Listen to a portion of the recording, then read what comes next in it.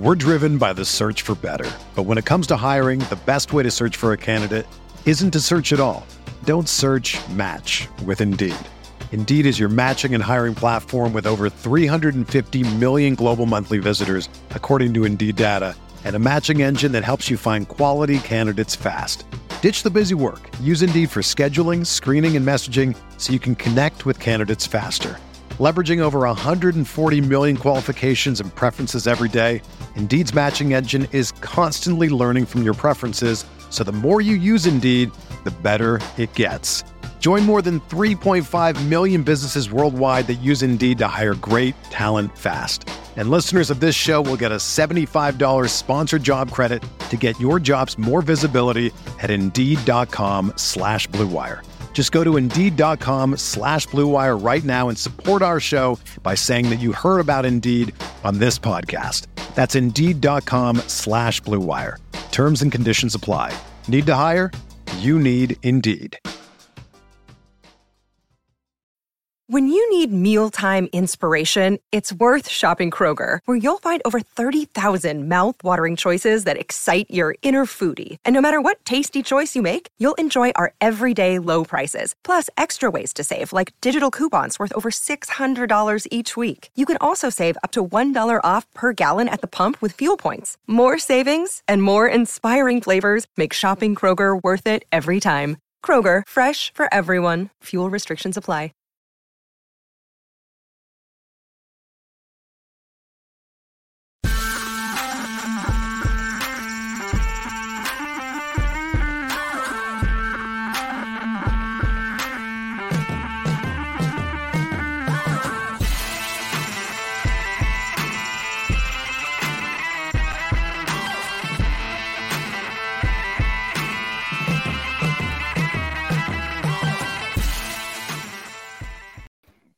What is going on, everybody?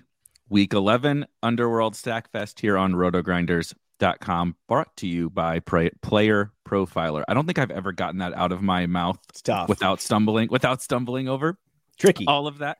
But I am your host, Eric Beinfort, as always, joined by these two lovely gentlemen, Matthew. I'm gonna pull that one back. My Matthew, God, you did the Matthew thing on me. Kelly, and Dario Austin. Well, you're a Matthew based on the pre-show story you told us. That's not a Matt story. That's a Matthew story. That was a Matthew story. I went full Matthew. I didn't change a tire. I had a flat tire, and I ended up calling a tow truck. And it was when I got to the repair shop, the guys let me have it. Let's just put it that way, in a very subtle way, because I'm about to spend some money, on, premium low profile tires with these guys, but they knew exactly how to get me on the defensive. And I'm sure you told them, way. Like, can you guys hurry up? Because I have to go talk about fantasy football in a few minutes for a living. I'm sure that really helped out with, the blue collar guys down at the repair shop. Oh yeah. No. Yeah. I made sure I told them that I'd bona fides. I'm like, I used to, work at a gas station where I used to change tires. It used to be my whole thing. That used to be my whole day. Back in the day, we used to have full service gas stations, just so everybody knows. It used to be a thing where you didn't pump your own gas. Mm-hmm. And a lot of people didn't pay with credit card. They paid with cash. So then you would go get change. And so that I would pump their gas, and then they would give me like, $20. I remember gas was $1.24 when this is how old I am. Very old. I'm dating myself once again. Gas was I remember it was $1.24. I used to be the one that had to change the price. I had the suction cup. I had the long pole with the suction cups to change the pricing, right, on the gas station / service repair shop. And so my job, I had everything. I was the tire guy. Anything tires I did, because the other guys didn't want to be bothered with it. And they're like, can you do the tire? We'll show you how to plug tires and change tires. And, there's this whole thing where there's this whole soapy thing you put around the tire and you zip, and it's pretty cool, And so I got pretty efficient with it. So then the idea that I would actually have to tow my car in with a flat tire was just I was tail between my legs, man, going into that place. Whoa. Well, hopefully we won't be tail between our legs after this show. Dario, I say this like most weeks, but I do plenty of research and everything like that before this show. A lot of the times I try to get my conviction play tags or whatever we call them now in lineup HQ. I try to get like the core of my process fleshed out a little bit, but things change, injuries, whatever. But then this show helps me kind of fine tune some of these thoughts, right? You guys have some different angles to things. We build some lineups with your optimizer. I see things like the stupid Joe Mixon thing. Sometimes I ignore them, like Joe Mixon. The optimizer was screaming at you. Yes, and I did. I just said every lineup, no. man. Yeah, no, Crazy. we don't want that. We don't want that. Little bit of bias, but this week, I'll be honest with you. I don't even know where to start. Honestly, I feel like there's a few games for sure that stick out, and we'll talk about those. But even then, they're kind of funky. You know what I mean? We'll get to the Bills-Browns game, which is funky for a lot of different reasons. But the first game I want to just go ahead and kind of dive right in and kick it to you is this Bears-Falcons game, which, if you, from a macro perspective, you step back, you're like, man, two crappy defenses, consolidated offenses, rushing quarterbacks. Khalil Herbert is out. There's a lot. But then you also say, well, yeah, but it's going to be run, right? You know what I mean? There's not going to be, if they both throw 15 times, would anyone be surprised? And that doesn't scream tournament upside, but each play has tournament upside. How do I go about this game, which seems appealing, but also has some kind of red flags? Yeah, no, I came across this stat. I think it was on Twitter this morning that the Bears and the Falcons are both top 5 since 2000 in run rate. So they're both running the year 2000 55+% of the time in the last 22 seasons. You think about how far football has come, how much more pass heavy the league has become, and these two teams are just totally leaning into that dinosaur football that they're having some success with. But yeah, I think that's a great point. I mean, Cole Kmet has been the tight end one over the last 3 weeks. He's got 5 touchdowns in that span. So I think he's a very tempting play. Clearly he's got some chemistry with Fields lately. We talked about Darnell Mooney being the field stretcher for Fields stretcher, perhaps. Ooh, he's a field stretcher. The field stretcher. I like it. Ooh, but, Dario. I was right on the spot. But he didn't really, hit for us very big last week, but, he's still getting pretty solid target shares. Mm-hmm. And I think that he's someone that you want to kind of be continuing to mix in. But also, I think the biggest thing is Fields is getting more and more expensive in DFS now that the pricing algorithms are just catching up to the fact that he's a monster. Thank God. Crank it. Get him up there. So, that's we're legit. We cheer for price increases. Yeah, that way we can get more unique here. Yeah. What do you I think we're playing the hits, Eric. We're gonna have to play the hits again. I'm sorry. I hate to say that the name D with the P and the J. You know that guy. Yes. Yeah, the 3-name guy with those initials. And then the field stacks, and we're gonna do the whole thing all over. We're gonna do it all. You play the hits, man. We're going to play the hits. There is a game, though, that I think Vegas has just dead. I haven't seen a game. We've talked about a couple of them, and we've nailed them every time. So I'm hoping that we can stay, every other week we have one of these games. I don't understand the Bengals-Steelers line. That, to me, seems like a game that's going to have some points scored. So with a 40.5 total, that's the one that I want to talk about, because we talked about Mixon and last week we talked about Pickens as a potential play, and that didn't fire. Okay, it didn't fire last week, right? Oh, Mooney didn't fire last week. That's okay. It's just how our process works. We usually can just run through these games and be like, okay, throw that game out, throw that game out, throw that game out. Commanders, Texans, goodbye. Jets, Patriots, never knew you. Right, Rams, Saints, who? Right, and you just go through it. But then Bengals, Steelers, I stop like, whoa. Players I like in this game. Alert. This could go way over.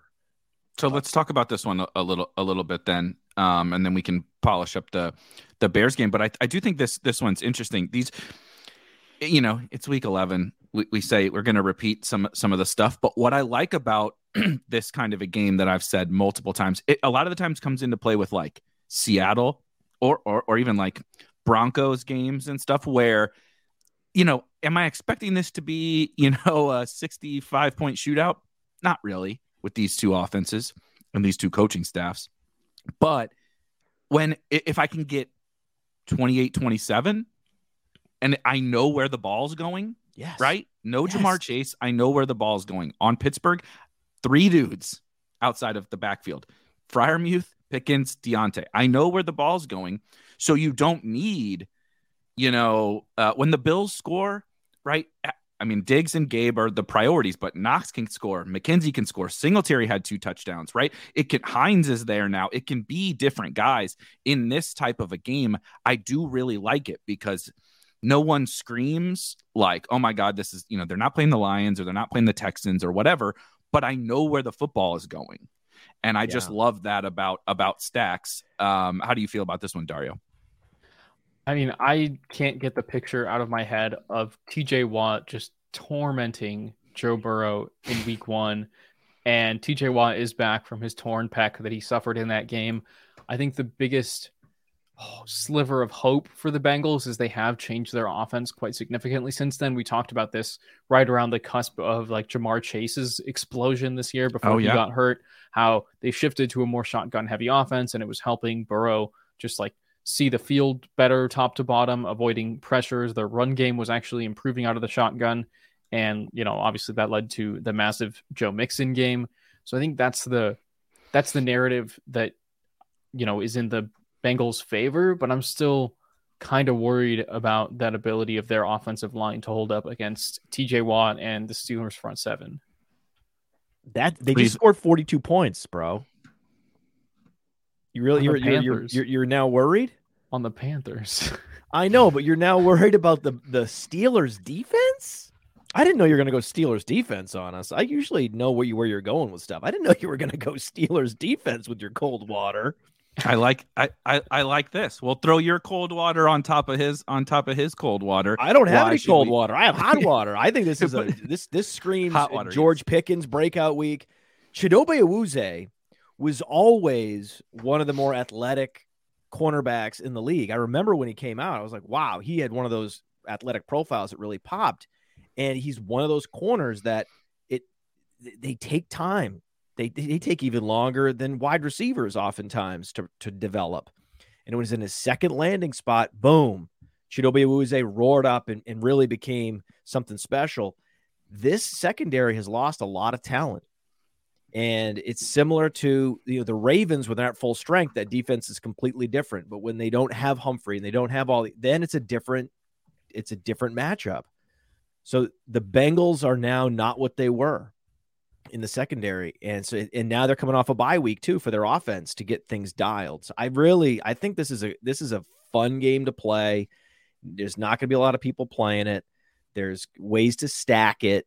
It's just, you're going to want to play some Pickens. We always do, right? We know the upside for Pickens is 100 plus yards and 2 touchdowns. But I also think that this is how many more weeks until Chase comes back? We only have how many weeks? Like the clock is ticking on T. Higgins without Chase. Possibly next week. Right. So this is another thing. I'm like, I gotta get my Higgins in now, man. So I want to play some Higgins. I want to play some Pickens. And you guys know me. I'm playing the hits. Like I'm gonna dabble with a little Kenny Pickett. Right. Yeah. I'm sure the optimizer is gonna love Pickens again. Although Pickett charge. It was his first week without Claypool last week because Claypool was traded during their bye, and it was, I think, somewhat disappointing, at least for me, in terms of the amount of targets that Pickens was able to earn. Like I definitely had to dial him back a little bit in the projections, just in terms of what we're hoping for or reasonably expecting. He only had 4 targets on 31 routes, so that's a pretty bad target rate. Of course, it's only a 1 game sample, but that's just another thing to consider too. It's coming off 2 bad weeks, man. 4 targets and 3 targets against Philadelphia. But it's been a challenging last couple games with cornerback matchups. You're going against Slay, you're going against Lattimore, you're going against Xavier Howard the week before that, Buffalo the week before that. So this offense has had, look at the front 7 of Tampa's in there. I mean, it's been a challenge. So no one's allowed to be surprised when Pickens finally pick. This is the week that you pull the lever and all the coins start coming out of the machine. Does this sound, this maybe sounds crazy because it felt crazy when it was going through my head. I almost feel more confident in the Steelers side of things. Yes. Because they're cheaper, right? T. Higgins is 7,100. George Pickens is 5,200. They have a tight end who has actually, we haven't discussed yet, has been a volume monster and is a pretty good football player himself. And then, if people want to go back, Deontay is the like the redacted play of the week every single week is like, well, yeah, you got your 10 targets and 6 DraftKings points every week. Oh, shucks, Sklansky bucks. But I do feel more confident in that. And the Pickens thing is fascinating to me because his price didn't change. He's still in the same situation of no Claypool. He actually got those Claypool BS rush, right? He got a rushing touchdown, was how he got in the end zone. He got a little bit of the gadgety stuff. Yes. And because like what Dario said, I love the phrase, like, aren't you worried? Aren't you worried that he only got 4 targets? Yes, of course. Of course I am. But last week at this price, in a worse spot or at maybe the similar, right? However you want to call it, he was popular. Like people were like playing George Pickens in cash games. And now we're not going to play him at all against Eli Apple. Again, what I'm you know what I mean? Yes. Yes, I know what you mean. Yes. I didn't think we'd be starting the show with this game, but you guys have definitely, I mean, you've persuaded me just a little bit. I just think Pickett's the same price as Heineke and Andy Dalton. He has a 2 rushing touchdown games so far this season. He has 300-yard performances passing. Justin Fields can't say that. Right, Justin Fields can give you the 2 rushing touchdowns like Pickett can. He's never put up 300 yards passing. And I'm not saying, right, but I got a dynasty trade for you, Matt. When it clicks with these young quarterbacks. Mm-hmm. And at 5,300, I'm willing to dabble a little bit.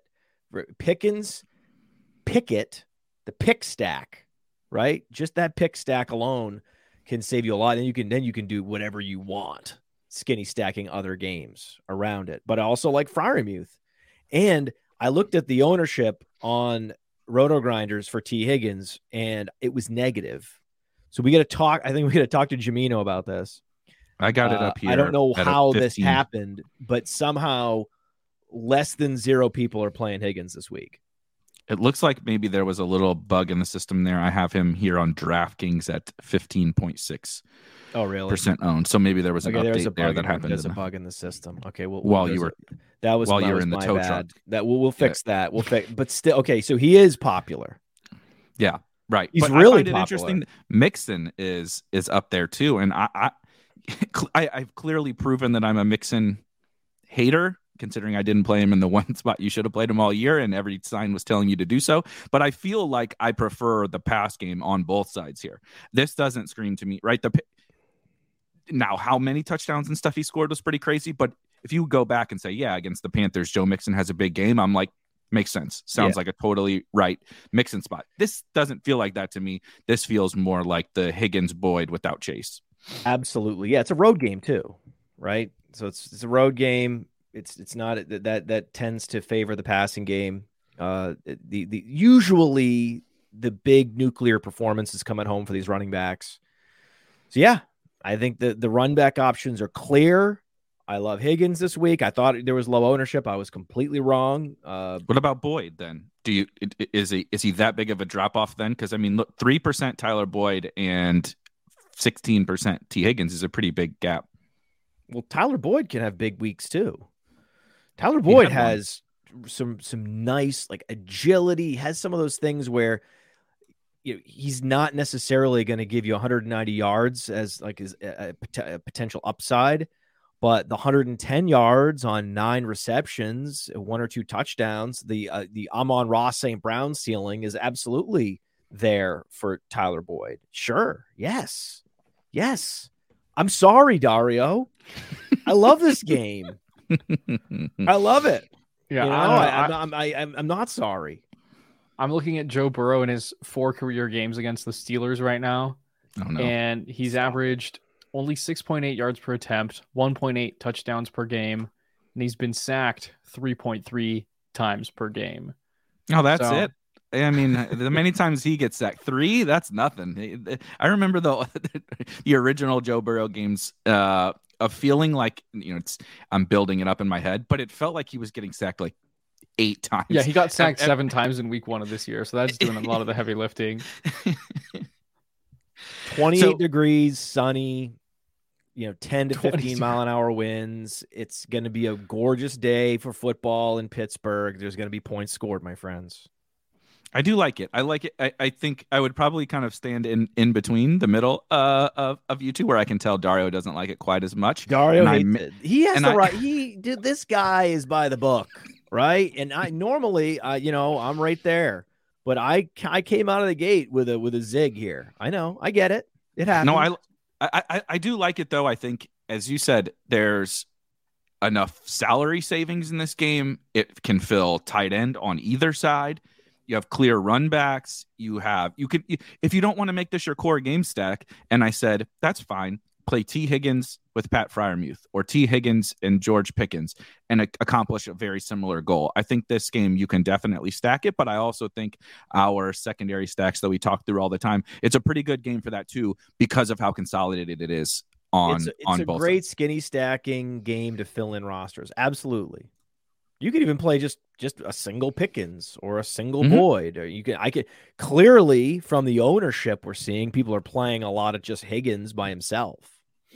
100%. I mean, there's nobody. So Freiermuth gets to almost 10%, and I don't see, he's not going to be a guy that gets steamed, right? We might get Isaiah Likely again. He would be the guy that gets steamed. Jerry Jeudy's probably going to be out, so Dulcich will get his 20% ownership that he always gets and 6 fantasy points. And is this a way that you can sports bet? Is this a way that you could actually say, hey, look at the total raw aggregate ownership in this game, right? And you could have some thresholds where, like, hey, if I see the raw aggregate ownership in this game reaching X%, then that's probably an overbet, because the fantasy community and the wisdom of the crowds of the fantasy community is saying something different than Vegas is saying about this game total. Yeah, if I would say there has to be some kind of factor of pricing, right? Of course. But I think that this game is not like so significantly underpriced that that would be the only thing, is like, oh, so and so's out. So if the market fits the price of all the guys, right, which I think they do in this game, and the aggregate ownership then, like you said, is saying all our DFS projections are saying we need to be on guys in this game, well, then clearly we think that there's going to be points. I mean, there's got to be something to it, because almost every week we come here, and if there's a 40-point total, we're putting it in the dustbin. Right? Every time, bro. This is like the first week in 12 weeks. And we're like, 40-point total. I'm in, baby. Let's polish up. Also, I do want to polish up the Bears game, and then move on to what I would call the most notable game of the week. If you were, Dario, to build out some kind of game stack in that Bears-Falcons game, where would you start? Justin Fields, I assume, but like, can you play Mariota, Pitts, London, Mooney versus Kmet versus Claypool? How are you navigating kind of those decisions? I think that this might be the week to, the ownership is a little bit higher than you'd like it to be, but this could be the week to go back to Kyle Pitts. He's just gotten so cheap, and the Bears' pass defense is not very good. I think I'm seeing second worst in EPA per play on opposing dropbacks. So even though the Falcons might not throw it very much, I think that Kyle Pitts, we know that he's got the upside on a given play, and the Bears defense in the pass game is just bad enough that we can hope that Marcus Mariota can actually throw a ball within his zip code like 3 times in this game, and that he can make something big out of it. I think that if you look at just his opportunity stats over the last 4 weeks, he's been absolutely on a tear. He's been just 9 targets, 7 targets, 8 targets, in games where Mariota has like 20, 25 pass attempts. He leads all tight ends in air yards. I just think that it's only a matter of time before Kyle Pitts like really pops, and this is a spot where he could very much do so. I mean, Mariota has not thrown it more. He threw it 30 times last week. That was the most in the last month. He had Kyle Pitts had 5 targets a month ago when he threw it 13 times. Kyle Pitts had 5 targets, then 9 targets out of 28 passes, 8 targets out of 23 passes, 7, so it's easy to be like, oh my God, look at this target share. And it doesn't matter if you only throw it 23 times, but that's also the point of, well, what if we get 30? Like, give me 30 passes, right? I'm not asking for a Chiefs game. I'm asking for 30 pass attempts. That's not that ridiculous, right? Justin Fields, please God, go score some points for us. And then you get, 30 Mariota passes. And I do think it could be a Kyle Pitts week. What do you think, Matt? Trust the process. Go Pitts. It's a high total game, and the Falcons are still favored at home. Vegas finally respects the Bears offense, and clearly they think that these teams are going to be able to push each other somewhat. So I think that, Pitts is probably far and away my favorite run back on a field stack if we're talking about game stacking. Pitts is essentially, by all the metrics, Pitts is Mark Andrews. Yeah. Like, if Player Profiler were creating a composite player called Tight End X, and we just jumbled the stats, right? We did a little mix. It would just every time, whether it's Pitts stats or Andrews stats, it would be the same player every time. Like, it would have a Ravens helmet. It would have like Falcon shoulder pads. See what I'm saying? Mm-hmm. Yeah, except with 20 hundredths of a 0.2 seconds faster of a 40 time. Like, yeah, he's a wide receiver. He runs a 40. He's a freak. I'm talking about the production stats, the opportunity. Right. Like, here's how crazy it is. All the advanced opportunity metrics, they're 1-2 all across the board. It's either Andrews number 1, Pitts 2, or Pitts number 1, Andrews 2. Go down the board, right? It's not even Kelsey, right? Kelsey's scoring fantasy points for other reasons, right? He's scoring an incredible amount of touchdowns and, just raw target volume, right? Because the offense he operates in, but all the rate stats in these lower volume offenses controlled by the mobile quarterbacks, the rate stats all favor Andrews and Pitts. So if somehow, some way, these offenses open up and then we do get into a shootout somehow, I mean, it's going to be nuclear. It's going to be this is the week, man.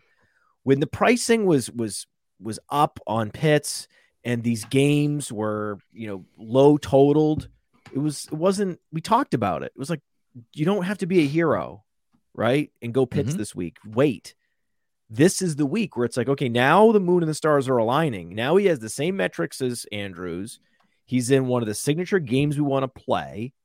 He's the most versatile run back or stacking option of the week, because we've already talked about the inverted field stacks where you stack fields with opposing receivers. Mm-hmm. So a Fields Pitt stack is perfectly fine. It may be preferred. I love Mooney. I think there's going to be a Mooney week. Why not this week? Is Terrell going to play? Questionable. Okay, he's questionable. That's all we got. Yeah. So that's gonna impact. That should impact ownership. If Terrell doesn't play, more on Mooney. If Terrell plays, more on Kmet. But Kmet's going to be a little bit lesser owned because I actually like the inverted stacking. It's treated us so well this year. Invert stacking Fields. So just go back to it, right? I would if this is the week Pitts goes off, I would feel really bad because everything was like all green lights down the drag racer, and because he's not gonna be. It's different but kind of similar to the Pickens talk, where it's like everybody's been excited about this guy all year. Like, he's the young, superstar player that everybody's been wanting to click. And then you get something opens up for Pickens, right? Kyle Pitts has no target competition, blah, blah, blah, blah, blah. But then it just doesn't work for whatever reason, for whatever extended period of time, it just doesn't work. Their price goes down, but the ownership goes down with it too, because everybody sees that. Everybody sees, oh my God, Falcons, Mariota stinks. They're only going to throw it 20 times. I can't do the Kyle Pitts thing again. And so if this was week 1, Kyle Pitts would be like 35% owned or something. Now, we obviously need to adjust as we have more data and everything, but we're going to reach a point now where at the price, the matchup, the talent, opportunity, all of that is coming together, and the ownership isn't necessarily reflecting it, right? He's not going to be 2%, but again, even like a month ago, he would have been higher owned than this, in my opinion. And there's probably more reason to play him now than there was a month ago. Yeah, every week when I do the projections, I do, just like look at all the kind of opportunity stats for every offense. And Kyle Pitts has just been absolutely popping off the page for the last 3-4 weeks. I think it's really only a matter of time before he has, some crazy 150-yard 2-touchdown game. God, let it be this week. It's screaming at us this week, unlike past weeks where it was kind of like, hey, it's Pitts, we should get excited. I can't get there. Mm-hmm. Now it's like, no. Come on. The other thing to put a bow on Pitts, clearly you guys know I like to talk about Kyle Pitts. That's my guy. But those other weeks, including last week, the last multiple weeks, right? We had been getting Waller out. Dolchich comes back and he's cheap. I'm trying to think of just some other guys that we had down there. Harrison Bryant last week, which, by the way, shout out to Harrison Bryant for a good game. Like all these guys, right? We're constantly talking about like 3K tight ends or below. We were talking about Stone Min, $2,500 tight ends, 3K Foster Moreau, all that kind of stuff. All those guys are getting closer and closer and closer to Kyle Pitts pricing. Right. Mm-hmm. And so now it was like you were saving like 1,000, 1,500, 2,000 off of Kyle Pitts onto these other tight ends. Now, I mean, Dolchich is $600 less. Schultz is the same price. Freiermuth is the same price. Moreau is $700. Right. Higbee. Like I understand volume projections. Trust me. I cannot in good faith play Tyler Higbee on an offense without Cooper Kupp over Kyle Pitts at basically the same price. I mean, that's insanity to me. So really wacky. All these guys have gotten to the point where it's like, well, now I'm not saving it. Like, okay, I saved $700. Who gives a shit about $700? Just give me Kyle Pitts. Last thing, we have to talk about David Montgomery. Khalil Herbert is out. Matchup is good. How much? Can we play Kyle Pitts with David Montgomery, right? Forego the field side of the Bears, go to Montgomery with the Pitts or something like that. Matt's face. I guess. I know. We have to talk. I guess we have to talk about him. He's 6K without Herbert. Yeah, it's 6. Yes, of course you're gonna play some Herbert. Yes, okay. No Herbert. Play some Montgomery. Go ahead. You want to see? Yeah, you're playing this game, man. We're playing this game. He's not Mixon. Right? I mean, he's not. Mixon was a way more exciting option a couple weeks ago when he absolutely went nuclear. He can't do what Mixon does. He's not as explosive as Mixon. But could he be 2 touchdowns, a bunch of catches out of the backfield, big 30-point game that way? Yeah. Especially if he gets that 100-yard bonus. Yeah. Right. I mean, you need the volume, the bonus. And it for sure a touchdown. Oh well, yeah, at least one touchdown. Yeah, because they're just not going to throw enough. Sometimes you can get the 6K wide running back where it's like, oh, he got the bonus and he caught 6 balls for 50 yards or whatever, and you're like, oh, I got 20 points, I'm fine. He ain't going to do that for you, so you're going to need the hundo and a bonus or 80 and 2 or something like that. But I struggle with those guys so much because he's definitely going to get played. There's not a lot of but I mean, we there's games where he's had 136 total yards and put up 15 fantasy points. Mm-hmm. Look at these. I know Herbert's been in and all that kind of stuff, but like this feels worse than Mixon to me. Now way worse than Mixon. If Mixon was giving you the shivers a couple weeks ago, this has to be giving you like a fever. Right? You guys, wait, hold on. You're not excited for a guy who has averaged 3.8 yards per carry this season and last? A game that's gonna have the fewest plays. The clock is literally never gonna stop in this game. I get it. Like we rarely ever talk about full fades, but at 15% ownership, what do you do? I mean, it'll be. You're gonna mix them in. You're gonna mix them in like 5% of your Falcons, Bears stacks, and do not play him. Well, are you? I mean, yeah, you're going to have some skinny stacks. You're going to have some Montgomery, Pitts skinny stacks in your portfolio, and that's probably going to be 3 to 5%. And just call it a day. Call it a day with him. Yeah, I think one thing to keep in mind is like we know that Khalil Herbert, it has taken Khalil Herbert being literally one of the best running backs in the NFL on a per touch basis to get this coaching staff to like start taking touches away from David Montgomery. So I think that if we know anything about this coaching staff, it could be that they'll just still hammer him into the ground despite his known inefficiencies. And I think that's the biggest reason why you have to play him at least a little bit, just because he's gotten up until, his injury this year, he was still getting incredibly like full on starter snap shares, like close to bell cow usage, even though we all knew that Herbert was better. So I think that there's a good chance we see a return to something like that. You will, but he's had some high snap shares and high opportunity shares this year and not delivered. So question for Eric, what does his ownership have to be before you would just say, no Montgomery, full fade? Is it over 20, 25? See, I tend to think, no, Jamino, we love you. I don't agree with these projections that I'm seeing right here. I find it hard to believe that he's not the highest owned running back. I was expecting him to be, but I also didn't expect Higgins to be as high owned as he is. So I take the percentages what they are. Face value. I think we see this creep up more towards that 20 range, and I guess a little bit of a cop out answer would be, so if we do like what we talked about kind of at the top of the show, right? Let's play. Can you hear me? I was breaking up. Sound great.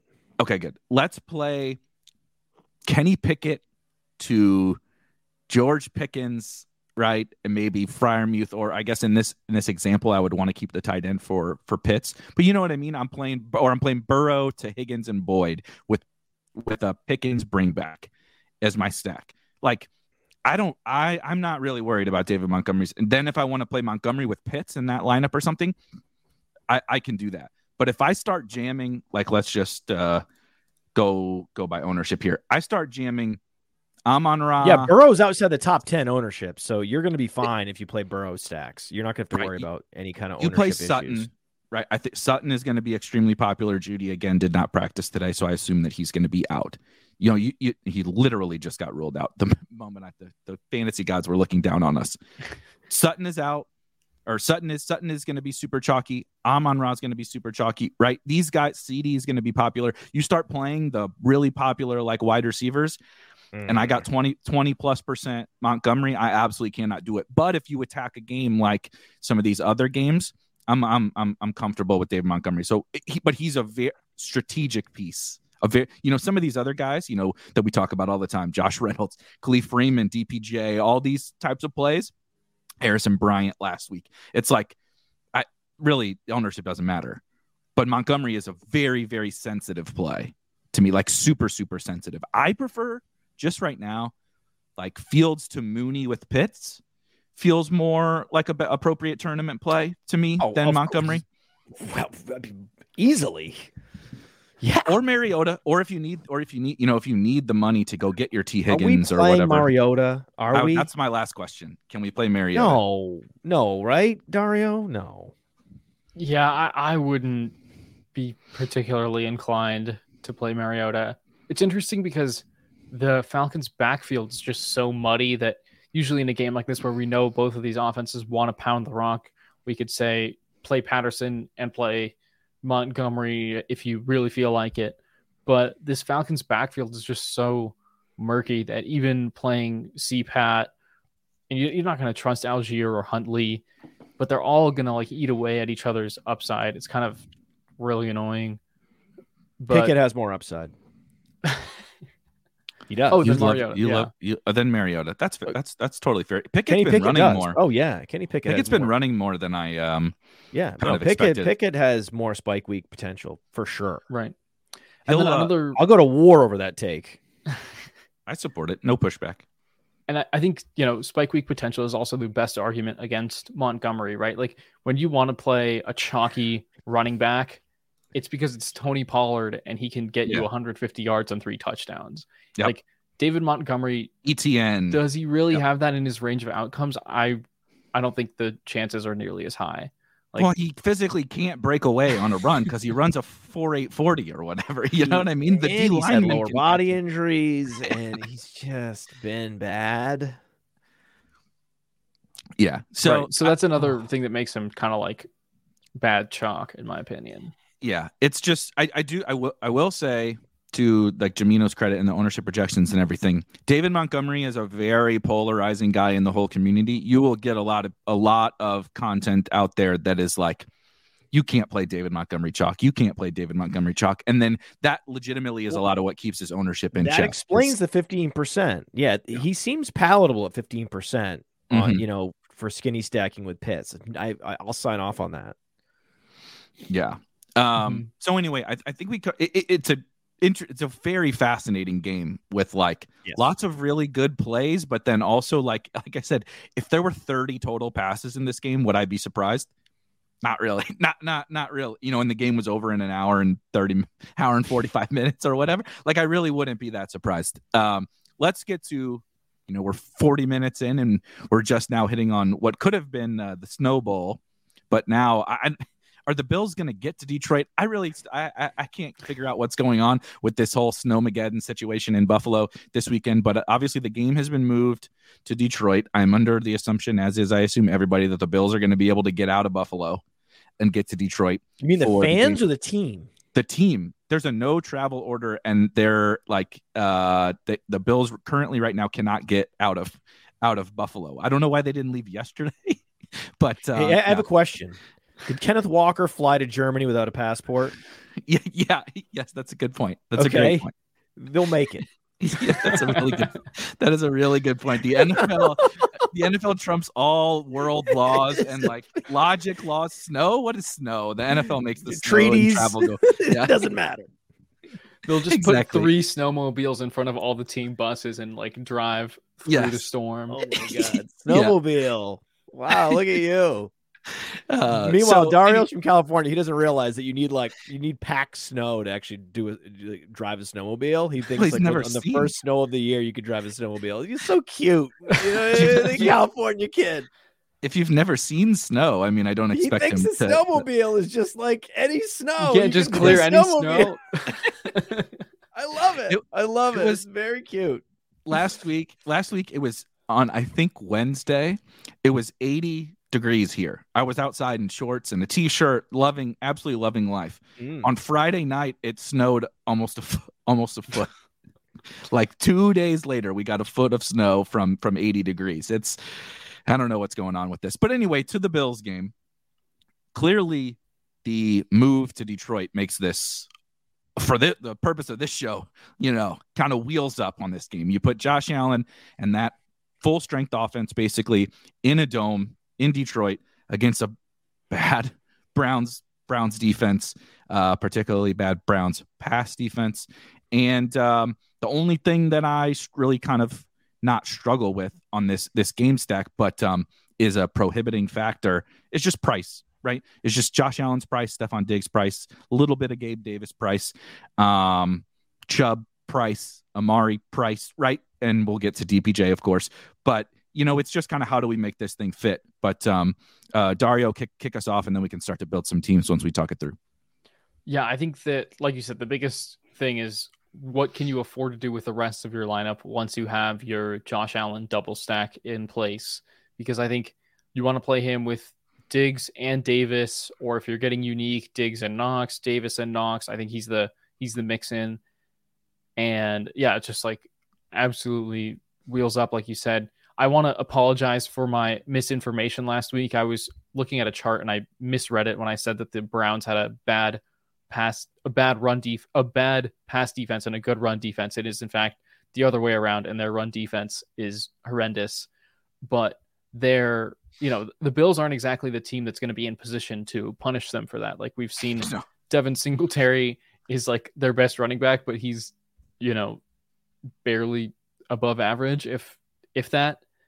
Probably average is the way to put it. And then when I think of average running back, I think of him.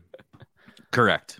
Yeah. And then why haven't they utilized Nyheim Hines? You guys know, like, what is up with that? They're like, oh yeah, here, we'll trade for you just to give you 8 snaps each game. I don't know what's up with that. And I think they've already had their bye, so I don't know when they're planning on integrating him in the offense.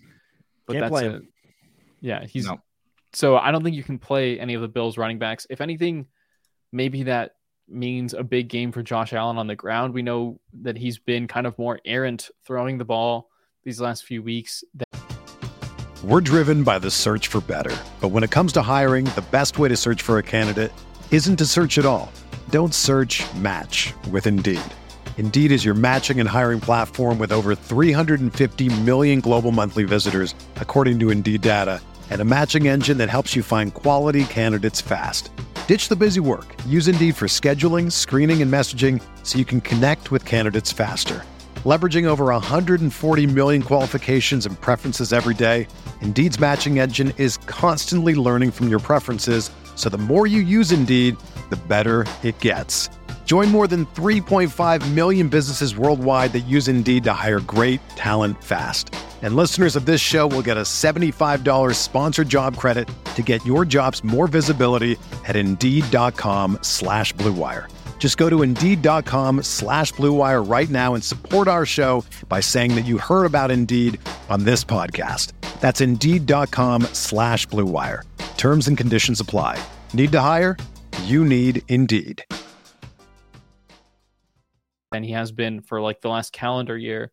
So this could actually be a big game for Josh Allen on the ground. But either like you're playing Josh Allen if you're playing this game, regardless. Yes. Okay, talk about your boy who left us hanging with 99 yards last week. By the way. I mean, that was beautiful to me.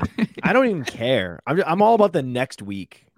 Like, you keep his price in check. Don't let him score touchdowns. Don't let him get 100-yard bonuses. Like, we'll just punt it to the next week and the next. He's so cool. Such a cool guy. Like he's got the hyphenated name. Cool name. Yep, cool name. Mm-hmm. And he's so efficient with downfield passes, like getting all these air yards. And Amari Cooper is so not cool. Like it's like I love this analysis analytics with the player profiler. Amari Cooper, not cool, man. And DPJ, super cool. I mean, if hyphenated name, that's like a function in your spreadsheet, right? It's like if hyphenated name boost, exposure by. Except when it's Clyde Edwards-Helaire. Yes, exactly. Oh my God, he's the reverse. He's the exception that proves the rule. But I do want to ask about DPJ and kind of all these, like, how do we, Dario outlined it perfectly. I'm not playing Jacoby Brissett. We talked about him last week. That was fine. This week, whole new week. Not interested. Nope. How do we go about the Brown side, though? Because theoretically, Chubb has the ideal matchup. The Bills are a good defense all around, but if we're going to get after them a little bit, Nick Chubb's probably the way that not only that they can do it, but they want to do it, right? Mm-hmm. Jacoby Brissett is not going to go in, to Detroit And the Browns are like, all right, baby, go out duel Josh Allen, and the Bills. They're gonna think it's Nick Chubb. Will they be able to ride him? I don't know, but he's theoretically the option for them. But that also kind of doesn't like fit very well with the Josh Allen stacks, right? And so how do we go about this when the DPJs and Amaris and David Njoku is back? He will play this week. How do we go about the Brown side? Yeah, I think that Greg Rousseau and Tremaine Edmonds have both been ruled out already for the Buffalo defense. They're very good against the pass. They're pretty close to league average against the run. So I think, like we talked about this stack being expensive already on the Bills side, and now here we are telling people Nick Chubb is the way to go on the run back. Yeah. But I think that is kind of how I'm reading this. Speaking of Amari Cooper, I think it's kind of funny. People are always talking about his home and away splits. Well, now he's got a neutral site game in Detroit, which is closer to Cleveland than it is to Buffalo, I think. Yeah. Pretty kind of half between, maybe. This is tricky. This is a tricky thing for the long tail things that don't matter based purely on randomness, where people are seeing shapes in the clouds, but let's talk about it on every podcast regardless. Yes. I'm shocked. I can't believe we are not on the same page. That's because I had the flat tire. You and I didn't talk before the show. I think that's what's going on. Usually we have a little prep. Clearly the lack of prep is showing. I thought for sure I would have bet anything you were going to talk about Kareem Hunt. I'm shocked. Yeah, I think you're spooked by the 34% snap share and only the 7 routes last week. Yeah, I have to admit I am. I'm not. It was the game strip that I've been asking for Kareem Hunt, and I don't know. Maybe this is when it bites me because I finally get off of him. But it's just season low snap share, season low in routes run. I can't do it. I can't do it again. Season low salary. That's true. But it is tough when that game, the whole thesis of the Kareem Hunt play was what happened in that game last week. And then it goes the opposite way from his usage. It is a little tougher than I would have expected. I know, but that's what every fantasy gamer, every DFS grinder is going to be looking at the same stuff. Mm-hmm. And NFL coaches don't care. They do crazy, weird, arbitrary stuff with their players every week, especially when they're good. They usually play them. Yeah, I mean, last week Chubb had 4 targets and Hunt had 1. So that's concerning. Chubb also ran more routes, 14 to Hunt 7. So seems like that split, maybe is it trending in the wrong direction? Maybe it's just Hunt happened to be on the field the wrong plays. If that Miami game were not on the schedule, this would be the game. This would be a Hunt game. This is the game we're hunting for Hunt, right? Not to mention all the scenarios where Nick Chubb misses some time in the game, right? And then Hunt comes in and goes nuts. This is tournament DFS we're talking about here. It's tough. It's true. It's definitely tough. I mean, good luck finding a cheaper running back. Is there a cheaper running back you prefer in a game we like? Not in a game. No. Not in a game we like. Both of the Washington running backs are cheap against Houston. Correct. David Montgomery. Hunt is cheaper than both of the Washington running backs on DraftKings at least. Yep. There's not. Jalen Warren could be your cheaper than Hunt play. But if that's not a good indicator, how many Bengals and Steelers can we play? Apparently, all of them. That's what we're just stacking them up, man. That wasn't even the first game we were going to talk about. I know. It's like, well, we like this Steeler too. But running back is pretty brutal, and to the point of okay, like let's walk through it. We'll start to walk through some teams. Dario will segue into this. Josh Allen, Stephon Diggs with a bring back. Where you want to put Gabe in there too?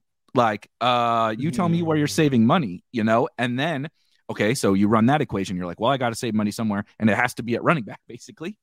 How do I get that with some correlation? Well, there is a cheap running back on the Browns, so he is good. He has big boom upside, 30-point upside, Pollard-esque upside. in the event of a Chubb injury in the first quarter. Leave And the Browns. I'm not just riding on that. There is also game plan where they end up playing him his customary 50% snap share. Remember, that's what he was getting before last week.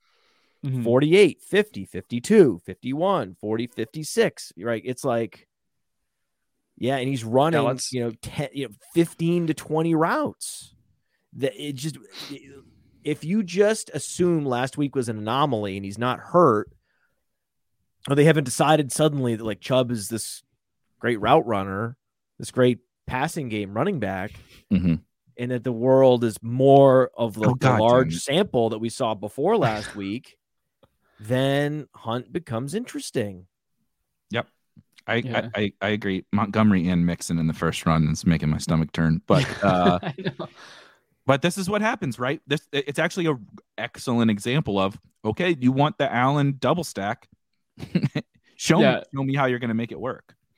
Right. You get Grant Calcaterra. Who is interesting, at least.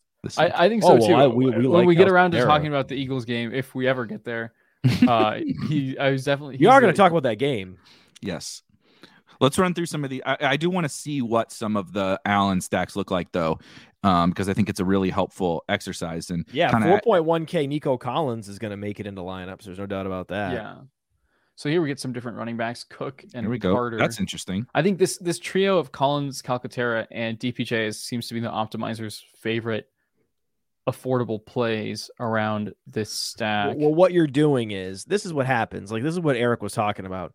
When you force an Allen and a Diggs and a Gabe Davis down the lineup genius's throat, it's going to be throwing its hands up in the air going, bro, I'm choking here.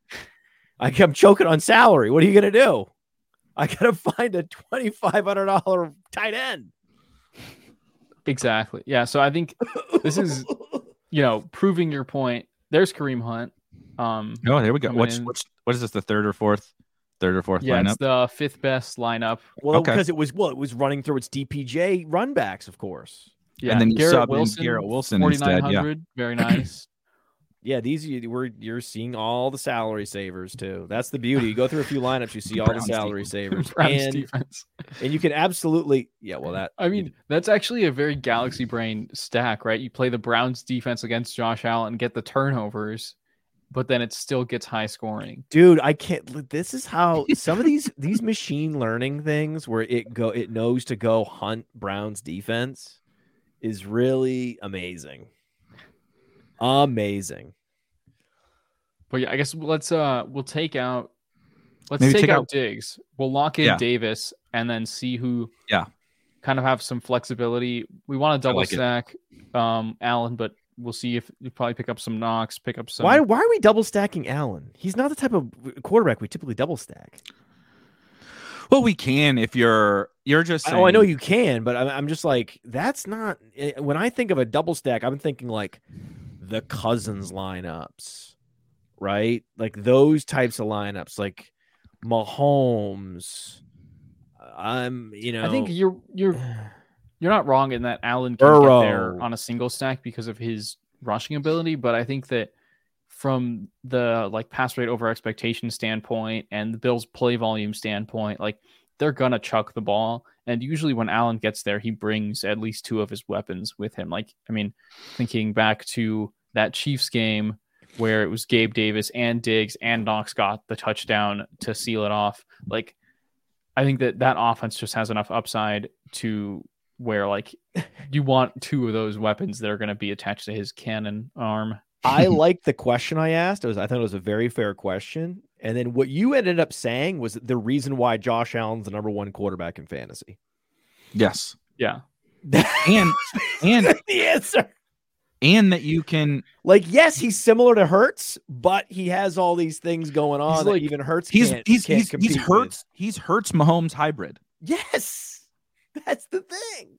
He can do the Hurts thing, 100 rushing yards and 2 touchdowns. When the elbow is healthy. Or he can that is a small concern. Or he can do the 450 passing yards. Yes. It's crazy. It's absolutely crazy. So I think he's a crazy person. You're right. Okay, now Okay, but you can do enough. either. I think to that point, I kind of want to see this. And that's run what we can do with the slider. We can go 1 or 2. Yeah, we'll set it at 1 to 2. So we're saying at least definitely Gabe Davis, which I think I like that. And then we can lock in someone else from a different game, maybe Pickens, Tyler bro. Boyd. Pickens, no, like Tyler Boyd's even better. Do Pickens. Pickens is cheaper. Let's do Pickens. Yeah, Pickens is fun.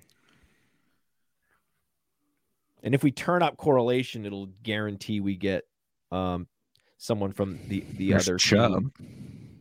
More Nico, Montgomery, Knox. So it does bring Knox along. That's a pretty interesting way to play it too.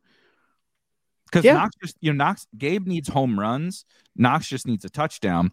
When you bring Diggs along with it, Diggs and Gabe, it's like, my God, I got an 8K wide receiver, a 6K wide receiver, and an 8K quarterback. Like it's pretty thin. It's pretty thin to get all of them there in a tournament. Right. And Knox at 3,200 is a steal. I think that I don't know what keeps him so underrated in terms of the way that these DFS models are built, but he's been, he's one of those guys that has upside on every given game to get 2 touchdowns. I think that I don't know how many of my Allen lineups I'll be fading Diggs necessarily because, I talked about Pitts and how he's just completely ascended to another level over the past month. And Stephon Diggs has been another guy in that realm where, like, I think his last game below a 30% target share was weeks ago. Like, he's just completely elevated his game. So I think that's just makes it tough for me. But I think that, when you are talking about tournaments, like, you have to mix in a little bit of lineups without him too. Yeah, definitely. Can we just see in the next lineup? I want to see a lineup without Montgomery in it. I want to try to keep my food down. Yeah, Montgomery. Get Montgomery out as soon as we go there. Now we get Josh Jacobs. This is fantastic. Jesus. And do we have any running back that isn't this same plotting? I mean, that's the thing is, though, when you look at the teams that are winning, these milli makers, I mean, they have gross running backs. Montgomery and Zeke. Can you screenshot this? Screenshot this. We're sending this to the engineers. This can never happen again. The 6th best Allen Gabe team. You can't with do a bring this. Back, with a bring back. It's actually a fine lineup. It's a totally fine lineup. That's the thing. It's like with best ball. You know this, Eric. Some of these great best ball teams, they have some gross players. Oh yeah. I think this could be a good point to segue into the next game, which is the Vikings and the Cowboys, because this lineup picks up Zeke, Dalvin Cook, and Dalton Schultz in this. It keeps it at a single stack with Gabe and Josh Allen, DPJ on the way back. We get our Pickens. Aside from Zeke, I think I like all the pieces in this lineup. Agreed. What is Zeke's salary there? 6,000, huh? 6K Zeke. Well, see, and this team, something I would do on this team, because you have Nico, I would go to one of the Washington running backs. So you just use Schultz as my cowboy, right? Schultz and Cook are our secondary stack. And then I would take this to, I don't really care about Gibson versus Robinson. But then you can upgrade the defense or something like that. Because we do have salary on the table, but I like that thought process a lot. Like we go to, I think Gibson can catch more passes, full PPR at the end of the day. And then that brings you down to 900 to spare, and you can get the Cowboys defense, which I think is very, very good spot against Kirk Cousins. I think they're gonna terrorize him. I like fun little tweaks. Yeah, like what we were able to do that there. Mixon and Chubb. Do you want to build any Cowboys? You mentioned that segue into that game. Do you want to build any Cowboys teams? Or I'm curious on you guys' take on that, because I can see Cowboys. It's easy to see Dak, CD, probably Schultz with Jefferson bring back, right? Easy to see that lineup makes itself. Exactly. I mean, we've talked about this. I mean, you're probably not playing Cousins most weeks, but you're definitely always playing Jefferson, always and forever. Get your Jefferson in there. Yeah, we need to. Can we talk about the fact that from after the first drive, Justin Jefferson turns into like Chris Hogan for a couple quarters, and then when they need him again at the end of the game, it's like, oh God, please save us, Justin Jefferson, like, you know, catch of the year or whatever. Man. Why every second quarter? Why does he never catch a pass? Like, he comes out on the first drive. Right, it's the like first boom, drive that he 5 gets for like 70 50 and yards and a touchdown. Yeah. Like, how about we keep throwing? He's pretty good at football. Let's keep throwing it to him. He'll score like he could have 50 fantasy points weeks if they would ever just keep feeding him the ball. He's not expensive enough. No. He's just not expensive enough. Remember, he's not expensive enough. He needs to be more close to 10K. I mean, to get people to try to even have it in their head whether there's a decision to make. And I think that, I mean, Dak saves you $2,000 off of Josh Allen, and he's not in this upper echelon of quarterbacks in pricing right now, but I think we know that he's got that upside in him. Oh, yeah. No, we're playing Dak this week. He's one of our premium quarterbacks to play. And he has the obvious stacking partner in CD, who has also continued to emerge and finally had his rip the roof off of his ceiling. Absolutely. So we talked about bullying the optimizer with Josh Allen, Diggs, and Davis. Yeah. Now we'll just do it with Jefferson and Lamb. But this is also the point of the optimizer a little bit, is because you go into the week building how we build on this show, right? We start with the game environment. Well, then you tell the optimizer to be like, look, I want this game. How do I make it? You show me how to make it work, right? We can tweak from there like we were doing, right? Let's tweak off a Zeke on that team or whatever. But it spits out the like, here's how you want Josh Allen stacks. Look at what you got to start looking at, right? You want Dak, Jefferson, CD. Time to start looking at Paris Campbell, time to start looking at Tyler Algier. It's going to tell you what you need to start considering with those teams. And that's what's important. Yeah. The thing with the point you made, I think, is right with David Montgomery, that there's going to be so much AI driven David Montgomery plays out there this week that his ownership is going to be higher than 15%. Yep. For sure. Is there anything else in this game? Are we just sticking to like Dak, CD, Jefferson, bringbacks, Schultz? I guess we talked about Schultz. Yeah, lineup genius loves Schultz. I mean, Dak Prescott loves Schultz. I think that's more important than the lineup genius loving Schultz. Yeah, no, I love Cowboy stacks this week, baby. I also love Pollard. I love Pollard for all the same. I'm that guy, man. I can telegraph. You know what I'm doing. Right. I'm doing Hunt. I'm going Pollard. I want the plotter to be active so I can play the better running back at lower ownership. I think that's true. The only reason I think that like Pollard's price is inevitably going to come down now that Zeke is healthy again and his workload's going to get dialed back.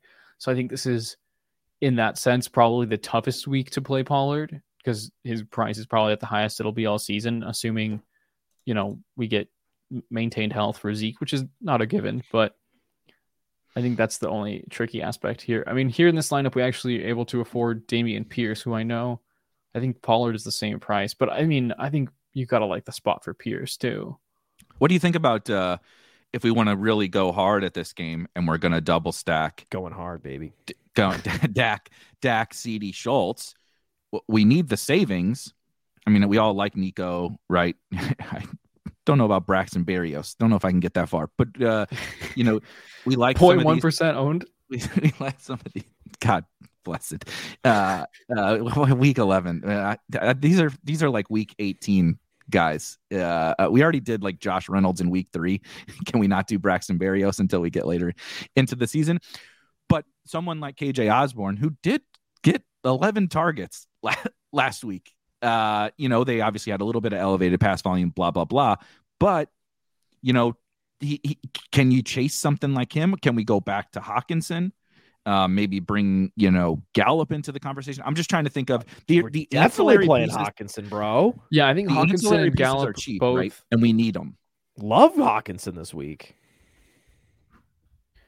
Yeah. I think definitely agree with you. Gallup, Hawkinson are both in play. I have them in my notes here from before the show. And I think the Cowboys pass rush is definitely the scariest thing in terms of the potential for this game, just kind of underperforming. But yeah, like you said, even if the Vikings do get behind, they fed Osborne and Hawkinson last week. I was kind of surprised that the Vikings are actually the underdogs in this game.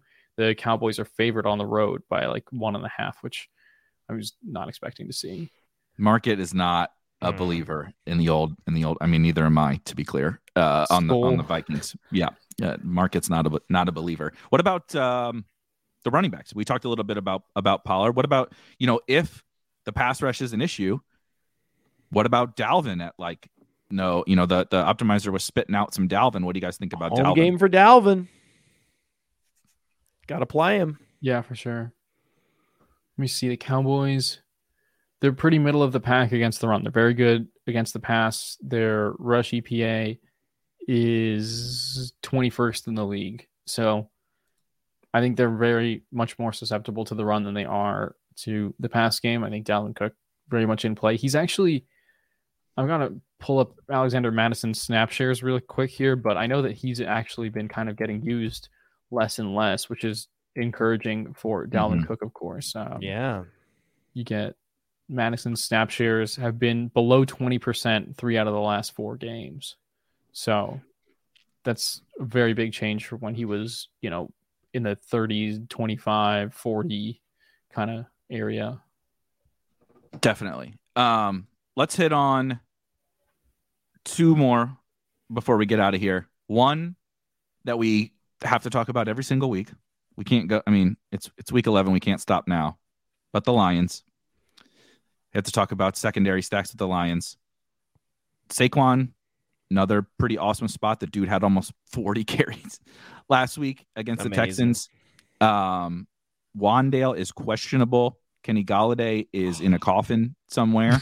And so there's not a lot going on the Giants side, and it's the Lions. Meanwhile, on the Lions side, DeAndre Swift had another quote today that was like, "Oh God, things are bothering me," or whatever. I forget what he said, but so he's going to be a 25% snap back, which doesn't really make me like Jamal Williams because they're giving work to 3 other total running backs besides him on the team. But it does open up Shocky Amon-Ra St. Brown again, and I get it on both sides of this game.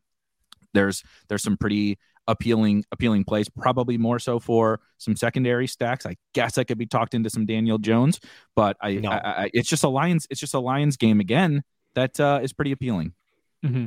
I think that Darius Slayton is also kind of like the one Giants wide receiver. And yeah, I saw this in the comments too, but I already had his player page pulled up here. He's projected below 10% ownership. He's been leading the team in targets and routes the last few weeks. Like, I think that he's the way to go if you want to skinny stack this game in a way that's going to be less chalky than Amon-Ra and Saquon. Yeah. Amon Chalk St. Brown. Stacked with Slayton. The chalk god. That's his is new interesting. Name. Not the sun god, the chalk god. Exactly. It is that's an interesting way to go. I like it. I like it a lot. Of course, Saquon.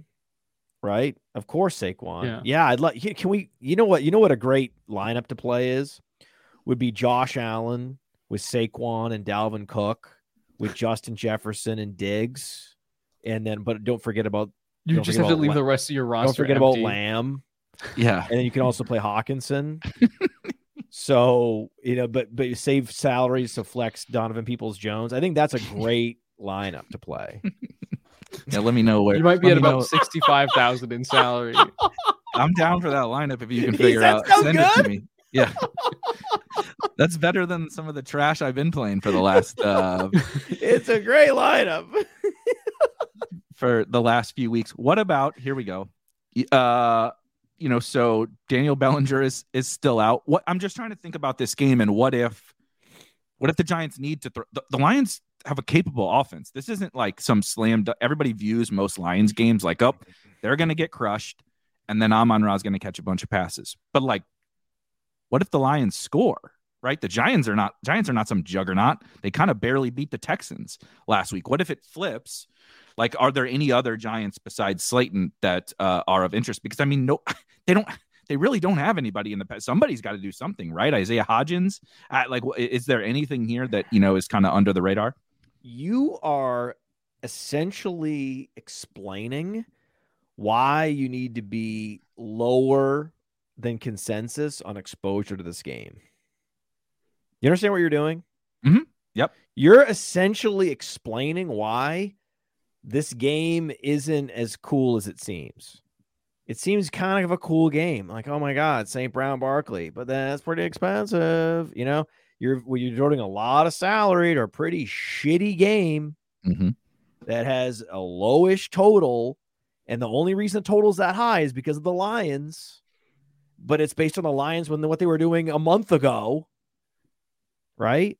Yeah, with Hawkinson and Swift, and I'm not co-signing much here. I know you're going to play some Barkley for sure. Yes, and Slayton's a fun salary saver. We've got a bunch of those guys, a bunch of those Nico Collins types. I mean, I would rather play Slayton over Nico Collins. Yeah, agreed. Wouldn't you? He's a little more expensive. Yeah, but $900 different. Right. That's the thing with Collins is he's much cheaper. Paris Campbell is much cheaper. So what is Slayton's ownership? I haven't checked. It can't be that high if he's 5K. Yeah, I see 8% on DraftKings. That's a nice FanDuel. thing. That's a nice thing about playing these guys at 5K that have the sort of tarnished brands. Is you can get him at a lower, at least outside the top 10, where he's in a great spot. If there's one guy besides Barkley that's in a great spot in this game, it's him for sure. I'm worried about the Lions doing anything. It's at New York. It's so gross. Even their field is terrible. Like, it's just everything. It's so bad. You know, and they're going to be playing guys that have no business being on NFL fields. Is David Sills going to be out there? No, why do you hate David Sills and Isaiah Hodgins and Tom Kennedy and Brock Wright? What's your problem with Tom Kennedy is going to be out there. Ask yourself how these guys actually make big plays in games that get you from the 50 to the 35, from the 35 to the 20, and then you got to score a touchdown against NFL caliber defenses. Daniel Jones naked bootleg for 80 yards, Matt. There's also a probability that they fixate 100% of the defense's attention on Barkley and make Barkley's life miserable and him inefficient this week. I don't know. Yeah. Sorry, guys. I mean, that's the thing. Like, if I had to say which game, thinking about like what is football, right? In and of itself, what is an offense, right? It's just hard for me to understand how this game, there's more points implied for both teams, right? The total than Bengals Steelers. It's just one of those things that I know the pace of play with the Lions. I get all that. It's just, I don't care how fast you play. If no one can do anything, you still have to punt. Yeah, that is true. I think as you talked that through, it did make me think if I were, God, we haven't really landed on that many stacks, and we're going to keep talking about these secondary stacks. But we have one more in the can, assuming that the Eagles receivers are healthy. But I think to kind of negate what you were talking about, if I wanted to play some of this game, because I do like Slayton and Amon-Ra and Saquon and whatever, but I think that Slayton Amon-Ra pairing would be the one where it's like Slayton can get home on the big play, right? And Amon-Ra can get home on a big play, but then if he gets pushed by the Slayton big play, right? It's kind of like what we always talk about with like Tyreek Hill games, Lamar Jackson. That's something. That's how you can get to a 40. I mean, they're going to really struggle to score 44 points in this game. Yeah, if they score 44 points, that's technically going under. So, but yes, 15 targets for Amon-Ra St. Brown, very much in play. Target leader for the week. I wouldn't be surprised at all. Yep, I agree. So play him, please. He's really good, and he's finally proven he's healthy. I don't even think he was getting the targets a few weeks in a row without the big plays. Now he's fine. I mean, this is so predictable with these guys coming off these high ankle sprains. It's like you could just close your eyes and know what their game logs are going to look like. And the next thing you're going to see from Amon-Ra is the 15 target game. Yeah. I just pulled up Go ahead, Mario. I just pulled up the Giants games this year. They've gone under this total of 45 in 8 out of their 9 games this season. God bless it. How do I drop this mic? It's mounted. Stop. How do I drop it? All right, enough of this stupid Giants game. Let's talk about a good offense. The Eagles. Oh, thank God. Eagles are a lot more fun offense, and you want to talk about a team that I feel pretty confident in a stack where the ball is going, where the upside is.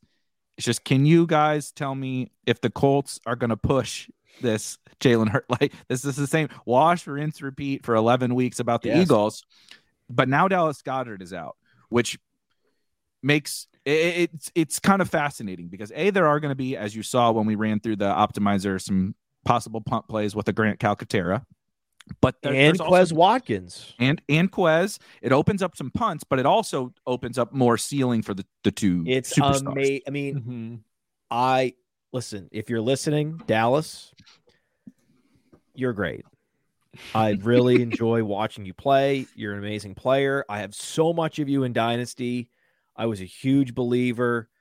It was a weird thing where he had one of the great legendary individual days at the Senior Bowl before I think he broke his hand at the scene. Something happened. Like, he didn't participate in the combine. Like, he was hurt because of the Senior Bowl. It was a shoulder, broke his shoulder, something, collarbone, something happened. But the Tuesday, the first day of practice at the Senior Bowl, goes down as the legendary Dallas Goedert day, where it was the greatest day against, whatever high level college competition anyone's ever seen at the Senior Bowl. Better than even Adam Troutman. Right? So anyway, love this guy. Legend. But it is maybe the most convenient injury I've ever seen. In that really just solidifies the target share for Brown and Smith. They no longer are going to be as volatile. They're going to smooth out their production week to week and increase their ceiling. And you bring in Calcaterra cheap, and you bring in Quez Watkins. It's it's quite the boon. Yeah, I mean, would anyone be surprised if they turned into Tyreek Hill and Jalen Waddle 2.0? No. Not at all. Not in the least. Calcaterra is your Gesicki. Quez is your Trent Sherfield with a little more juice. Seems pretty logical to me. And I mean, that's your punt play wide receiver this week. Yeah, so how do you go about stacking this game, or are we not worried about the Colts? How do you kind of view this one? Because old Jeff Saturday did come in. Shout out to him, by the way. And shout out to everyone for letting us get Jonathan Taylor at super low ownership. That was really fun last week. But that's the way to it. Can you play JT as the bring back? Because it's a weird dynamic similar to the Bills. If I want to attack the Eagles, they're showing some being quite susceptible on the ground, but like from a game stack perspective, it's hard to wrap your brain around, right? A Chubb or a JT as a bring back or something. Can we play JT, or is it Pittman or Paris Campbell, or what do you guys think about the Colts? I think Paris Campbell is definitely the budget bring back. He's been absolutely crushing it. If you look at his last games with Matt Ryan, so you take out the two like Sam Ehlinger starts, and Paris Campbell's been just completely on fire. So, and he's only I think 4,300 on DraftKings. I'm surprised his ownership's only at 5%. I mean, the Eagles have a very good defense, but Paris Campbell's also not exactly the guy that you're building your defensive game plan around. So I think he'll still be able to get his targets. Yeah, the lineup genius like Michael Pittman. Michael Pittman's ownership is at a place where, again, I'm always pleasantly surprised with how smart fantasy gamers are, not overreacting to certain things like CB wide receiver matchups. So it makes sense. Again, just as a person who understands how football works, when you remove the 6'6", 250-pound tackle from the middle of your defense and put him on IR and Jordan Davis, yeah, it's going to be a lot easier to run on that team. But they signed Ndamukong Suh and Linval Joseph. Yeah. They can stop the run 5 years ago. Yeah, so Jonathan Taylor, love that as the potential run back. So yeah, so I've got the numbers in Campbell. front of me. I mean, this is such a great game. Has all the salary savers, all the target consolidation you're looking for. I mean, this is a peach of a game. Mm-hmm. So I pulled up the game log for Paris Campbell, excluding the 2 Sam Ehlinger starts, which, I mean, curse you, Jim Irsay, for making that happen. But in these last 3 games with Matt Ryan as his quarterback, he's had 32 targets in those 3 games. So let's go. Paris Campbell is feasting right now. Goodbye, Alec Pierce. Never knew you. And yeah, he's gone. I mean, Quez Watkins is a fringe play. So number 3 receivers are not a factor. Tight ends are not a factor. This is what we want. There's no confusion. It's so easy. You've got Campbell, you've got Pittman, you've got Brown, you've got Smith, and you've also got 2 running backs. You've got an Eagles defense that's a lot softer up the middle, and you've also got you can also play Miles Sanders. I don't like Miles Sanders as much because it's a road game, but right? But he's not a big time pass catcher, so that's what I'd like to see more from like a road running back. But a lot of plays and Hurts, man. The Colts defense is 3rd best at stopping the run in EPA per play, and they're pretty league average against the pass. They're 12th in dropback EPA per play. So I think that's another pretty strong case against Miles Sanders this week in particular. I don't think we're playing much Miles Sanders, but I'm just saying, like, he's going to leak into some lineups and it's going to be absolutely fine. Yeah, I think he's like if it falls into a few of your lineups, I think it's I mean, matchup, I agree. I'm very, very much so more on the Eagles passing game here. But like, if you ever just say in a game where the Eagles could and probably should absolutely dominate, that you're just like, I have an Eagle on that team and you don't really care which one it is. Like, I think getting some of those guys in there is totally fine. I'm wrong. What am I talking about? Miles Sanders has 2 targets the last 4 games. I was not aware of that. You need 100 yards and 2 touchdowns. Holy shit. But Miles Sanders versus David Montgomery as chalk, Miles Sanders at 2%.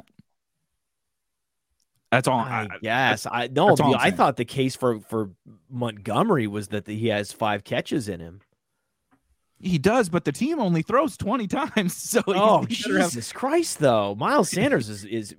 What do you think? I think I take everything back. I'm like, I was like, I'm all in on everyone getting touches in this game, and now I'm like, well, I didn't realize Miles Sanders was such a 0 in the passing game recently. Holy.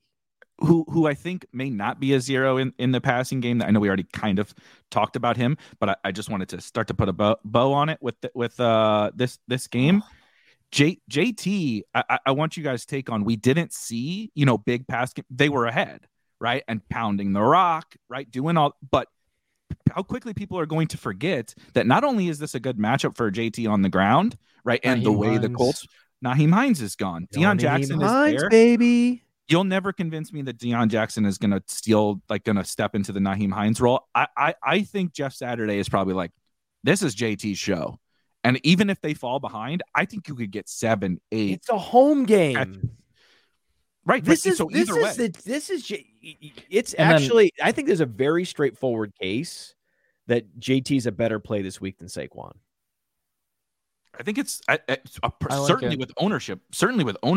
Without factoring in ownership, just factoring in salary and potential upside given his usage, there's going to be more. I can't believe it. Like the fact that there's only one more point that's supposed to be scored in this game versus that game, Giants Lions. That's shocking to me. That's like a glitch. Yeah, and Deion Jackson has been limited in practice this week, so he's probably trending in the right direction. But I think you're right. He's not Nyheim Hines. He never will be. And then the pace of play splits for the Colts when they were playing Ehlinger versus when Matt Ryan is their quarterback are very significant. They're running a lot more plays. They're throwing a lot more passes. Like it's just very easy to see how they project for more pass volume. And even at something like a, 9, 10, 11% target share for JT, that could turn into 5 or 6 targets easily. Yes. Mm-hmm. Yes. Yeah. Really like JT again, and I don't think people are going to play him. He's like, we talked about like George Pickens, where it was like, okay, we just haven't seen what we thought we were going to see from this guy all year. That's what happened with JT. We got what we wanted last week. We're done with last week. Yep. Yeah. And you did your job, JT. On. You did your job for us last week. Okay, goodbye.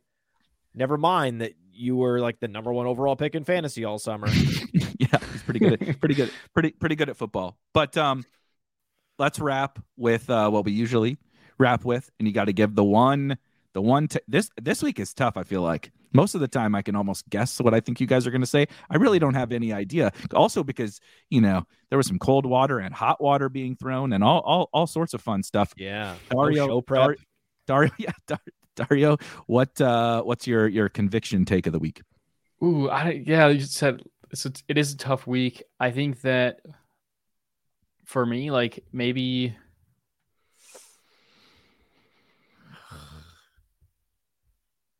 I don't know, Matt. Do you have anything? I'm like, I almost said play Miles Sanders. I had no idea anyone was playing T. Higgins. I clearly, again, no show prep, unprepared. It's almost like I had a flat tire today. Yeah, I think that didn't get a chance to really dig in. A little unprofessional, but I did have a thought about the overall, which actually aligns exactly with this whole what happened, which is just go have fun this week. Just have fun. Just play players we like. Just play Paris Campbell and DPJ and Pickens and just have fun with it. Go have fun. Quez Watkins is fun, right? That's a fun play for a punt play, right? That's what you got to do this week is just go have fun. Yeah, I think in these last 5 minutes, I've been talked pretty heavily into just double stack Hurts again. The upside is going to be there for AJ Brown and for Devontae Smith, and there's so many options to like. Eagles on the way are back fun. The Colts. Cowboys are fun. Bills are fun. It's all fun, man. The Bengals are fun. Bengals Steelers skinny stacks are fun. These are all fun stuff. I'm going to piggyback on both of those. And the funness is funny, but also when you kind of do take a step back and you say, Dario and none of us could come up with a thing where you're like, that's the thing this week, right? And when we went through all those lineups with the optimizer and looked at, and every time the running backs came up, we were like, ugh. So everybody's going to have this same approach. Everybody's going to have these gross running backs. We're going to be jamming, Saquon in with all the same, everybody's going to play whatever. Paris Campbell or whoever, cheap tight ends to get this. Play the fun guys, George Pickens, Jonathan Taylor, Devonta Smith, Kyle Pitts. Play green these fun light guys. To go have fun with all these guys, all these rookies we loved, or second-year players we thought were big breakouts. This also feels like the week that we're finally going to get our delayed breakouts for some guys we really love. Don't forget about the sexy receivers, the sexy tight ends we love. Play them. Go have fun. Jonathan Taylor, Cowboys. I really do think, though, like legit being serious, the edge in these weeks when everybody's jamming David Montgomery and Zeke's getting spit into the optimizer and Mixon and it's gross, right? Then the actual edge is being like, look, I know Pickens hasn't broke out yet, but I also know that it's coming. Play that dude. Kyle Pitts hasn't broke out yet. Play that dude, right? T. Higgins hasn't done it yet without Jamar Chase. Play T, but it's happened. It's going to happen. Play those guys because the rest of the field is just for whatever reason not getting to them. I really believe that that's the edge. You can take that however you want it. That could be the Cowboys, that could be the Eagles, that could be the Bengals, right? That could be a lot of different guys. But I think that's when we get to Sunday, once the ownership settles in, that's where you want to take your tournament teams. All right, we're gonna get out of here. Thanks for hanging out with us. That was a lot of fun. I feel a lot better about this slate now than I did before we started. Hopefully Matt's car can survive. We'll see how it goes next week, and we'll get a proper update, and maybe he'll learn how to change a tire between now and then. But for Sosa and for the three of us, we'll see you guys in week 12.